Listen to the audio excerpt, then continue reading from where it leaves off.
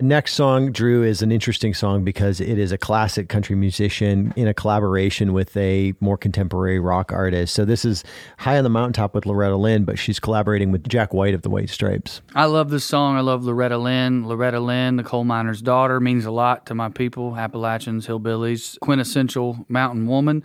And then here is a celebration of mountain life made with arguably the biggest rock star in the world. I know rock isn't as big as it used to be, but Jack White's probably the biggest one now. That's such a cool journey to think about her and her daddy working in a coal mine, to her becoming the queen of country, then to her working with Jack White, and all the while singing about mountain people. Yeah, she was always able to be traditional, but also surprising at the same time. Exactly. I love it. The Pill, same exact thing. A classic country song about, at that time, a very controversial contemporary issue. Yeah, so it's like once you think you start understanding who she is and what she's about and what she represents, she kind of changes it. Yeah, I think she's being true to herself, and it's hard to put people in a box. In the day and the age of the internet and in the day and the age of radio and TV, it's hard to put people in a box, especially if they're really being themselves. For sure. Well, here is High on a Mountaintop by Loretta Lynn.